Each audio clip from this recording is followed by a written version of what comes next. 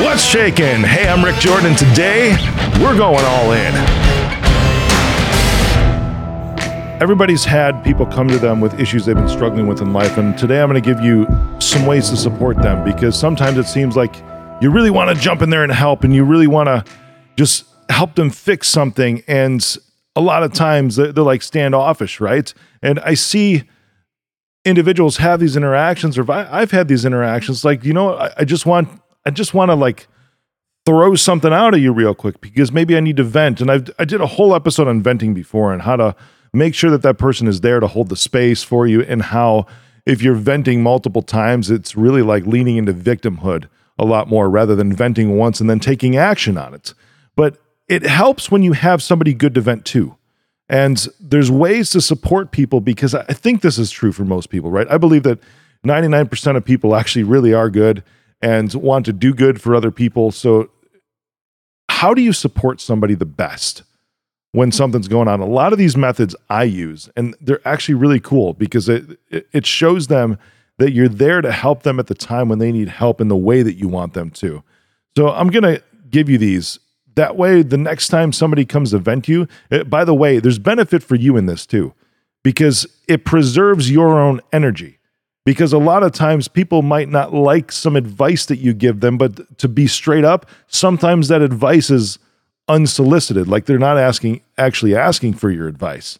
Not all the time is it for you to put somebody in their place about something. It could be sometimes, but this will help you preserve your energy and actually meet somebody and support them and show them the way that, or support them in the way that they really want to be supported.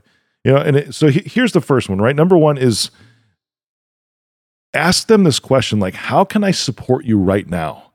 That's a very key question, because as they're going through, it's like, starting to say things and being like, well, I would do this or I would do that, like right off the bat, that's not actually listening to hear them. It's really just listening to respond. And this is like natural human tendencies, is to jump in and really help point out things in other people's lives, especially because it helps you distract yourself from the things that's going on in your own lives. Like, you can get so fired up about somebody else and something going on in their life that you just want to jump in there and be like, hey, you should fix this, you should shift that way. And a lot of times it's a reflection on your own self, because it's a piece of you that you don't like. So when somebody's struggling, the very first question when they tell you that it's like, hey, how can I support you right now? They might not even know. And that's very key on this. And that's okay too. But just that one question shows them that you're there for them. And when you do that, number two is don't try to give them a new perspective on something, not like, God, I hate these phrases. Have you ever heard this? I'm going to get fired up now, right? Oh, it was meant to happen. Screw that, right? Or you're better off, whatever. That's there. Most of the time, that person or you, when you've heard that, have you been in the right place to hear that at that point in time? Or, we don't get more in life than what we can't handle. That actually comes from a biblical phrase, right? Which is taken so out of context, and then people use it over and over and over again to minimize feelings of the person that's struggling. When you've heard that, how did you feel? When you've heard like that perspective of, it was meant to happen, or you're better off, or you don't get more than you can handle, it minimizes your feelings about the scenario in that place, and it will for the person you're telling that to. It's a horrible way to approach this thing, because I know you don't want to hear that. You've heard that. You feel so small, and it's almost like condescending, right? So that's like number two, is don't try to give them that kind of new perspective in something. Questions are the best way. Just like the first one that I told you to ask is, how can I support you right now? Right? Because when you don't do number two and giving them a new perspective when really it's not the time for it, you can actually flow right into number three, which is validating their perspective. What that person is feeling is what that person is feeling, period. Anything else, you will just minimize their emotions out of this. People have the right to feel what they're going to feel.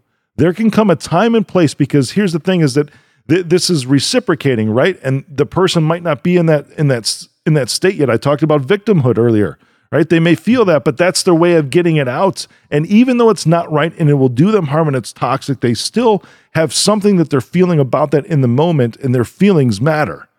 So validating their perspective can help in that, because it's just saying, hey, I'm hearing you, right? You can say, I can't imagine how painful that was.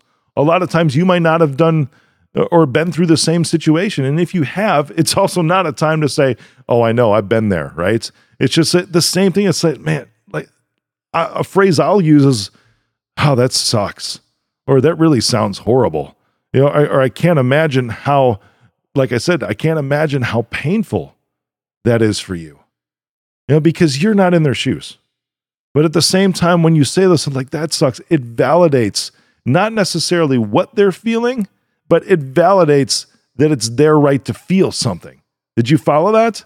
It's not your responsibility when you're supporting something to validate what you're feeling.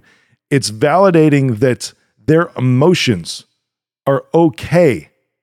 Their emotions do not have to be hidden. Their emotions are something that should be expressed, and that it's just okay to feel something rather than minimizing that. The next step to supporting this person, number 4, which is really just like checking in with them, right? You can end it at the conversation, or just periodically just say, hey, you know, I'm here when you need me. And that could be for anything. When you make yourself available to people, people will tend to lean on you.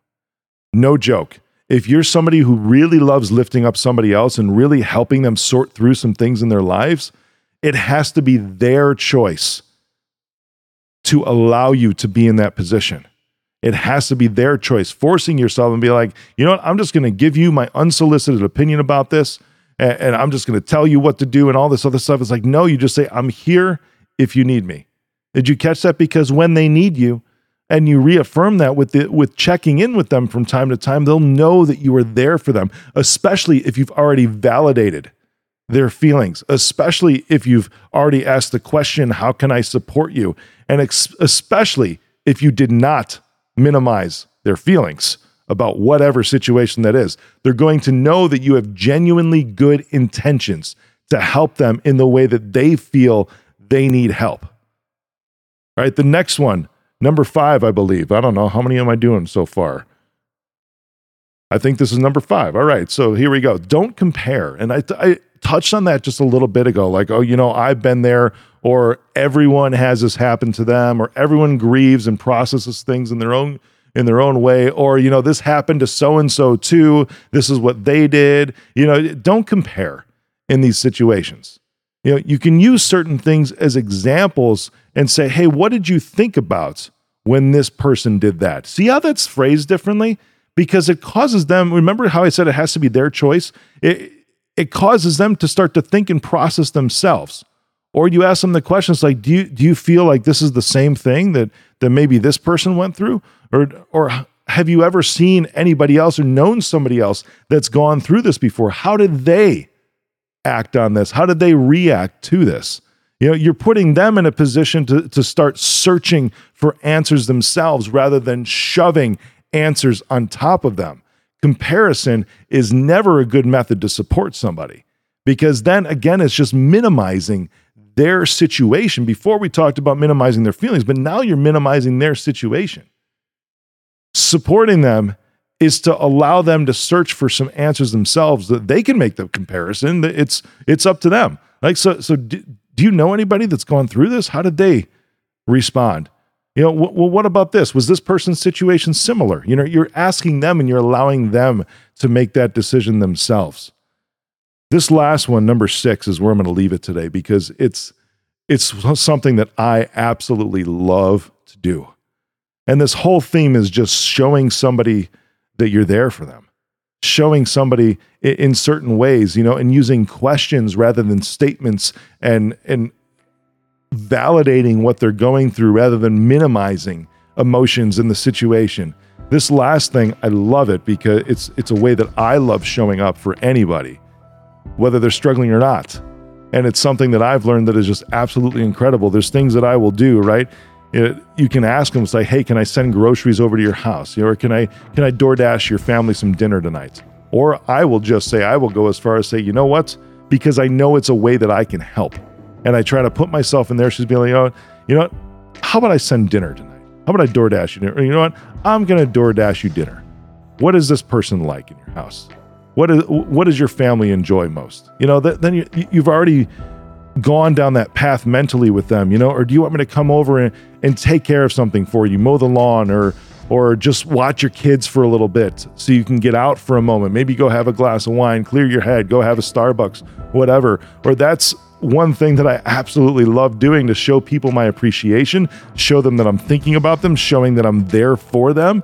It's super simple. It's one of the best things that I've ever think has ever come to an iPhone and iMessage is the Starbucks app, where you can just freaking digitally send a gift card right there in messages. It's awesome. I will randomly do this for people all the time because it's so simple. Even if it's just $10, $5, whatever, and be like, hey, I'm thinking about you. Maybe this is something that can just put a smile on your face today. You know, just those little things are offering to make life easier for them in whatever situation that they're going through right now, that they're struggling. It's a way to show up for them and say, I'm here and I'm thinking about it. It's freaking awesome. Take these to heart, because I know that most of you listening, 99% of you, right? I'm sure some people are thinking, hey, am I the 1 out of 100? No, you're not. I'm sure everybody listening right now has very good intentions and loves supporting people and loves being there for people. It's actually something that's very fulfilling, is to bring a smile to somebody's face or just be able to support them through a rough time in life. These are ways to do it. Go all in.